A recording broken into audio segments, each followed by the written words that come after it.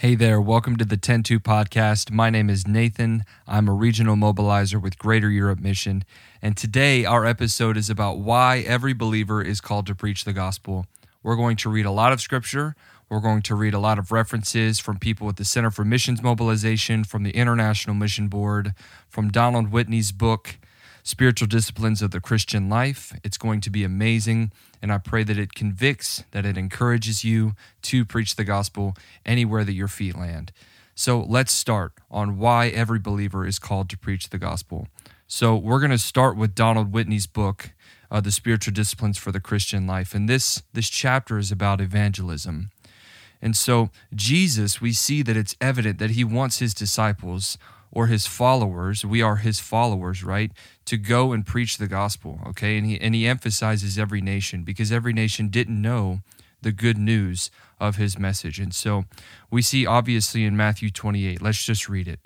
Go therefore and make disciples of all nations, baptizing them in the name of the Father and the Son and of the Holy Spirit, teaching them to observe all that I have commanded you, and behold, I am with you always to the end of the age. In Mark 16, Jesus says, he said to them, go into the world and proclaim the gospel or the good news to the whole creation. Jesus said to them in Luke 24, repentance and forgiveness of sins should be proclaimed in his name to all nations, beginning from Jerusalem, because this good news could not be proclaimed before the death, burial, and resurrection of Christ. And in John chapter 20, verse 21, Jesus said to them again, peace be with you. As the Father has sent me, even so I am sending you. Acts chapter 1, verse 8, you will receive power when the Holy Spirit has come upon you, and you will be my witnesses in Jerusalem, and all Judea and Samaria, and to the ends of the earth. And so we see that our Savior, the King, Lord Jesus, King Jesus, the Messiah, the Savior of the world, who took sins away from the world, wants us to go and live on mission if we claim him as Lord and if we claim that we follow him, okay? And so I hear a lot of people say, I don't feel called to mission. Well, you're called to preach the gospel. You're called to proclaim the good news, okay? So let's read what Donald Whitney has to say about this. He says, these commands weren't given to the apostles only. For example, those of us in the United States can say that the apostles never came to this nation. For the command of Jesus to be fulfilled and for America to hear about Christ, the gospel had to come here by other Christians who understood that they too were charged with going to all nations. And the apostles will never come to your home, your neighborhood, or to the place where you work. For the Great Commission to be fulfilled in your home, for Christ to have a witness in your remote part of the earth, a Christian like you must discipline yourself to do it.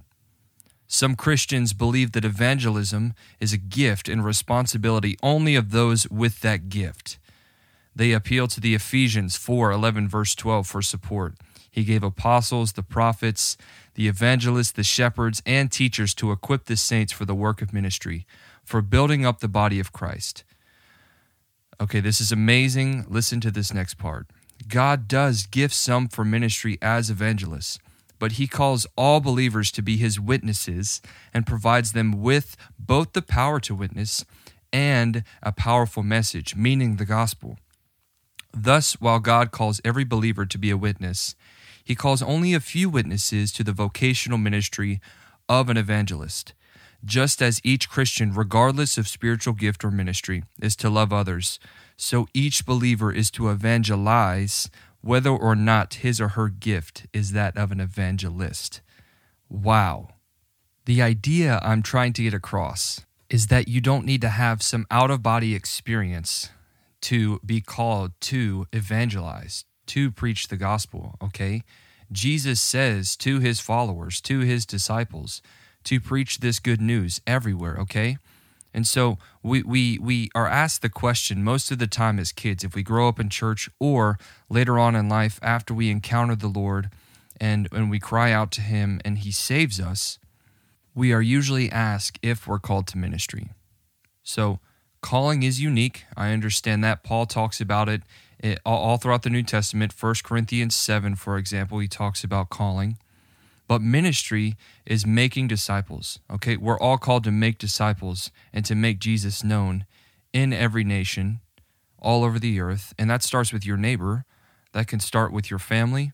It starts right where you are, okay? It starts today, okay? So the call to ministry is the call to salvation, right? So when we're called to follow Christ, we are called now as an ambassador, like Paul says in 2 Corinthians 5, an ambassador of the message of reconciliation, okay?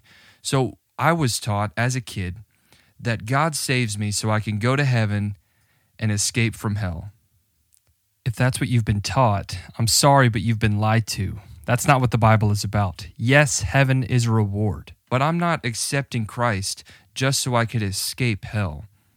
I've accepted Christ because I need help today, and I want to bring heaven to earth today, okay? God wants us to preach the message of reconciliation because we are ambassadors. And he obviously uses humanity because he redeemed humanity through his son Jesus. So for example, I was working a summer camp and there was this big altar call experience. There was this big moment of salvation. It was about the third or fourth night, so emotions were high. People were really on fire for what God was doing in the moment. And so they gave a call to ministry, and they said, everybody who feels called to ministry, go to the back of the church. And while I am for that, let's just break that down a little bit. When we begin to separate the call to ministry, we begin to separate our duty as believers. So Jesus is Lord, he is commander, he's chief. He tells us to preach the message of reconciliation. He tells us to share the good news. And when we separate a quote-unquote ordinary job from a job in the church, we begin to put God in a box, as if he can only work within the church, as if he can only work in a building. God is not limited to a building. God is everywhere. It's our awareness that needs to change. Since the Holy Spirit now resides in us according to 1 Corinthians 3, we are now, quote-unquote, a walking tabernacle, as John Piper says. The Holy Spirit lives within us. We are a walking temple. This is why Jesus came. According to Operation World and the Joshua Project, they tell us that 4 billion people do not have access to the gospel or do not know the gospel. This is why we preach the good news. This, so people like that can believe. Half the world does not have access or does not have knowledge of who Christ is. This is why we go, and this is why we start preaching the gospel today. I would like to continue by reading something from Go Mobilize from the Center of Missions Mobilization. On page 4, it says, the Bible clearly calls all believers to use their talents and resources to further his mission. All are called.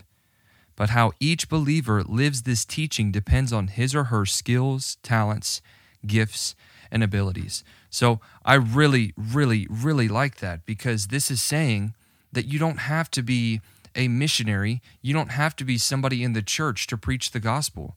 God gives us different talents. He gives us different gifts. He gives us different abilities, and we are to use those for the glory of God and his kingdom. And to the person who says, well, I don't have an education, I don't have knowledge of who God is, I haven't read the whole Bible, I don't know Scripture that well, I want to encourage you with Acts chapter 4, okay? This is verse 8. Then Peter, filled with the Holy Spirit, said to them, rulers of the people and elders, if we are being examined today concerning a good deed done to a crippled man, by what means this man has been healed, let it be known to all of you and to all the people of Israel, that by the name of Jesus Christ of Nazareth, whom you crucified, whom God raised from the dead, by him this man is standing before you well. So basically a miracle just happened, and Peter is explaining how it happened through the power of Christ. This Jesus is the stone that was rejected by you, the builders, which has become the cornerstone. Verse 12. And there is salvation in no one else, for there is no other name under heaven given among men by which we must be saved. Verse 13. This is the focal point right here. Now, when they saw the boldness of Peter, this is the educated men, the Pharisees, the rulers, the elders, the high priest.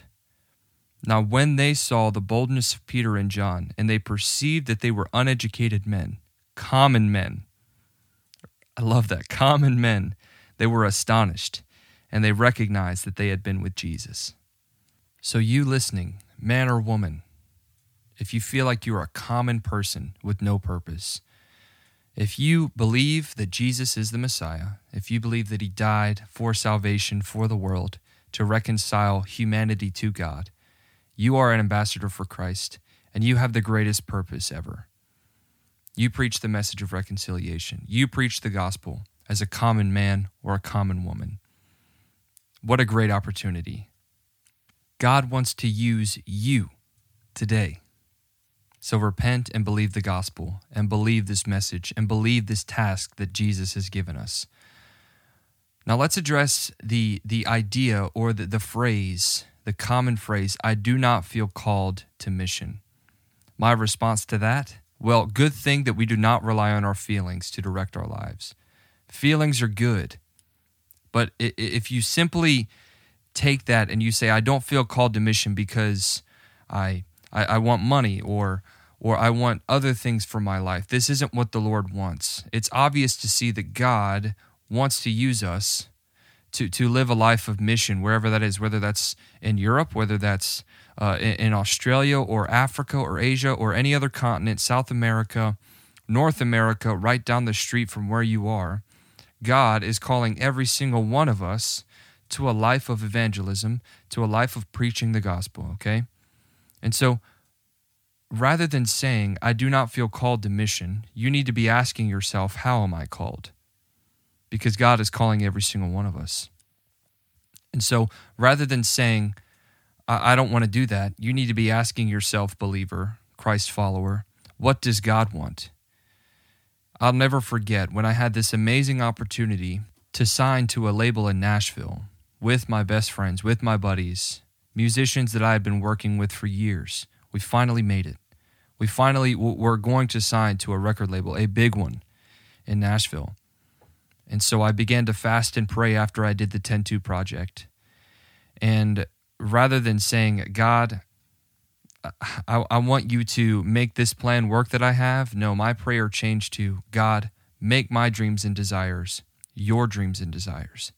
And my heart changed. And so I really want to challenge you listening today to pray that bold prayer, and your life may change drastically. It may look like something that you never would have expected. And that's exactly what happened to me. It was something that I never expected, but I would not change this life that I have for anything today. It has built my faith more than anything ever would, more than any successful music career in the music business ever would, because I'm an ambassador for Christ, and this carries eternal value. Grammys will break, awards and the approval of man will fade. But when I look Jesus in the face, I want him to say, well done, my good and faithful servant. You've obeyed what I asked of you. You preached my message. Now come and live with me for an eternity. So I'm going to read one more thing from the International Mission Board and their perspective on calling, okay? And it's titled, Calling is Not Mystical. Evangelical culture has developed a form of mysticism around the idea of calling. We expect it to come in the form of a vision, an audible voice, or even in the clouds arranging themselves into words in the sky. I've definitely wanted that in the past. It continues to say, we act as though Paul's experience on the road to Damascus in Acts 9 is the normative pattern for the missionary call. In the process, we discount the fact that many effective missionaries have been called to service overseas simply through the mundane processes of studying the Word of God and learning about the need for the gospel around the world. That's basically the call of every missionary, 300 or 400 years ago. They would just study the Word and see that God's heart is to redeem the nations with His good news.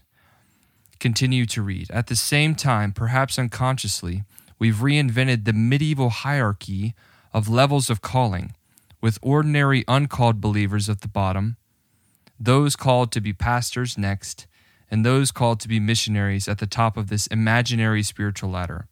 What a powerful statement. This imaginary spiritual ladder, okay? It continues to say, many quote-unquote normal Christians excuse themselves from Christian service because they haven't had a dramatic call and they don't feel like super saints. This is so good. All missionaries on furlough go through the experience of being put on a pedestal and hailed as heroes of the faith. It's all very flattering, but could it be that it is actually an act of avoidance on the part of the church members in the United States? After all, if Christians think that missionaries are heroic superstars set apart through a dream or a vision, and if that's never happened to them personally, then they're off the hook. I'm here to tell you today that you're not off the hook. Your calling is not mystical. Your calling is plain, and it's right in front of you if you're a follower of Christ. So, I hope that you get the message that it's not just missionaries, it's not just pastors that are called to preach the message of reconciliation. And so now we're going to go to a practical approach of how to preach the gospel and how to share the good news. So, Romans 10, verse 9. If you confess with your mouth Jesus is Lord and believe in your heart that God raised him from the dead, you will be saved. What's such an easy task, right? If we just tell people, if you confess with your mouth Jesus is Lord and believe in your heart that God raised him from the dead, you will be saved. And we're going to go through what the word Lord means in a bit. So verse 10, one believes with the heart, resulting in righteousness, and one confesses with the mouth, resulting in salvation. So you ask, why do we believe? Why do we confess? Well, it just says it right there. One believes with the heart, resulting in righteousness. So we are to pursue righteousness. And one confesses with the mouth, resulting in salvation. 1 John 1 verse 9 says, if we confess our sins, he is faithful and just to forgive us of all unrighteousness. And even in James 5, I think confession is so powerful. It talks about when you confess, it talks about, physical healing. Confess your sins and you will be healed. There's so much power in confession and repentance, which is why Jesus says, repent and believe the gospel. So Romans 10 verse 11, continuing to read, for the scripture says, everyone who believes in him will not be put to shame.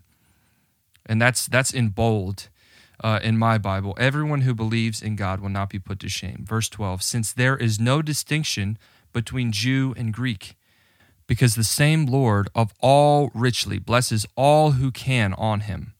For everyone who calls upon the name of the Lord shall be saved. Verse 14, how then can they call on him they have not believed in? And how can they believe without hearing about him? And how can they hear without a preacher? And how can they preach unless they are sent? As it is written, how beautiful are the feet of those who bring good news. This is amazing. Okay, so Paul talked about believing, right? So I looked up the definition of what it means to believe.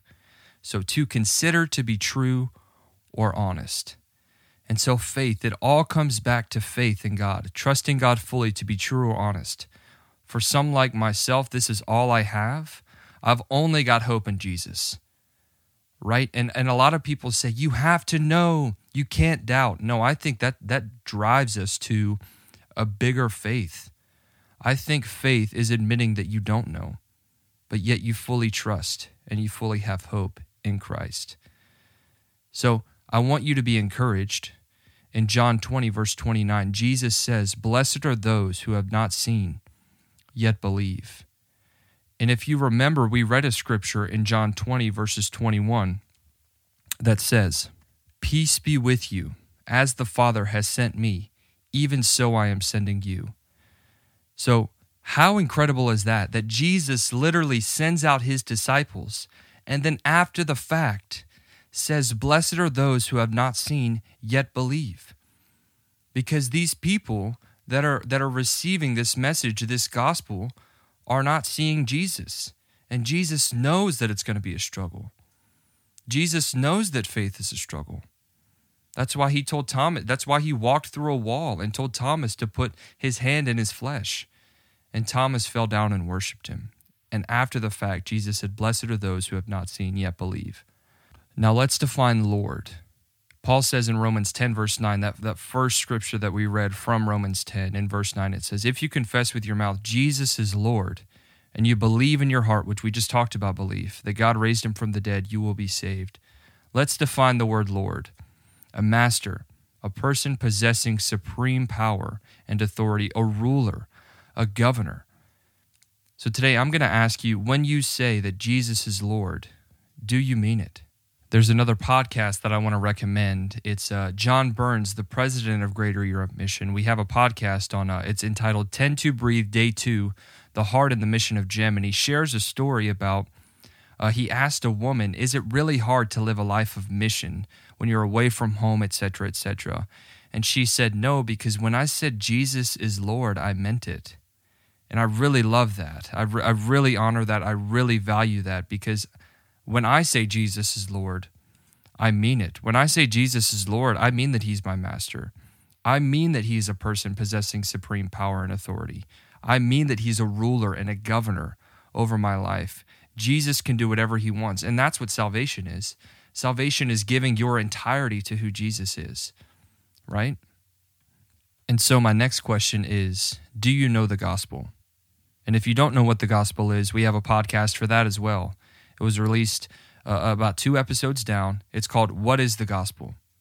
Go listen to it. And if you don't know how to share the gospel, we're going to practically walk through how to do that right now. So there's a method. It's called Your Story, My Story, God's Story. So when we're talking to somebody, we want to show interest in their life, right? We want to show interest in their story. We listen, okay? We listen to their story. We don't try to correct them. We listen. We ask them who they are. And you'll be surprised, a lot of people open up. Some people will just say, you know what, I don't know you, get away from me, and that's okay, right? So successful evangelism is evangelism, right? So you listen to their story, and then you ask if you could share your story about what God has done in your life. You don't need a Paul experience. You don't need writing in the sky. That's what people want, right? Because we want that mysticism. We want to explain the mystery of God within our own story. So, but that doesn't always happen, right? If you grew up in church and you have a testimony of growing up in a Christian home, that is absolutely amazing. If you're in the Bible Belt, that's incredible that you had a church culture around you, even if it is lukewarm, people or a church on every single corner. You grew up with the gospel being presented to you. If you've never had this story of you ran away from the faith and then you went to prison and you killed a bunch of people, or you were addicted on drugs, or you were a leader of a gang and then the Lord saved you, that is an amazing testimony. I also want to say that an amazing testimony is you growing up in the church and being faithful your whole life to the Father. You were saved from your sin at an early age. And people in Europe, a lot of them don't know what that is like. Growing up in a Christian home, growing up with principles and statutes, and parents that love them well and who serve Christ, that is an amazing testimony. So share that and be bold in that. I want to encourage you. But also, if you do have a Paul experience, share that. Use that as a weapon against the enemy. Use your story. And so then after you share your story, you share God's story. You share the gospel. You share the good news. And I want to encourage you, if people reject the gospel, they are not rejecting you. They are rejecting the gospel. These people are not the enemy, okay? The evil within them is. So every person is made in the image of God. So we should view them as someone made in the image of God. Ephesians 6 verse 12 says, "For our struggle is not against flesh and blood, but against the rulers, against the authorities, against the powers of this dark world, and against the spiritual forces of evil in the heavenly realms." Okay, so let's redefine what successful evangelism is. Let's redefine what successfully preaching the gospel is. Is it getting a response out of the person to accept Jesus right then and there? No. In Mark 10, verse 21 and 22, the rich young ruler rejected the message of Jesus. Was Jesus a failure in that? No. I want to say this to you listening. Successful evangelism and successfully preaching the gospel is evangelism and preaching the gospel. Successful evangelism is sharing the gospel. Successfully preaching the gospel is preaching the gospel. It's not our job to save. God does the saving. We are just the ambassador. We are just the one who is sent, and we must be willing to be sent. So let's remember that preaching the gospel is not about saving souls. It's not about soul winning. It's not about a response or filling out a white card or filling out something that has a record of somebody saying, I'm saved, so that we could pump up our ego. No. Mission and preaching the gospel is about the worship these new believers bring to our God. So when we preach the gospel, we must preach it with boldness. We must preach it with the desire to disciple afterwards. And we must preach it with a desire for them to respond. And we can believe for that response, but their response does not drive us to keep evangelizing and keep sharing the gospel. God wants to use us to plant seeds. God does the growth, okay? So I hope that this is an encouragement to you today. I hope that you are convicted, and I hope that you are encouraged that even if you are someone who has a quote-unquote ordinary job, or even if you're a pastor or a missionary, we are all called to preach the gospel if we claim Jesus as Lord. Let's pray. Father, I thank you for this person listening. I thank you that they have the drive to want to preach the gospel, that they want to learn, that they want to love you with their mind. God, I pray for boldness for whoever's listening to this right now. Just like Peter in Acts 4, God, filled with the Holy Spirit, he preached the message of reconciliation in the gospel. I pray that people grow in knowledge. I pray that people grow in learning of who you are, so that we can be better weapons for your kingdom against the powers of darkness, God. Let us love and see people like you see people. Let us cherish life like you cherish life.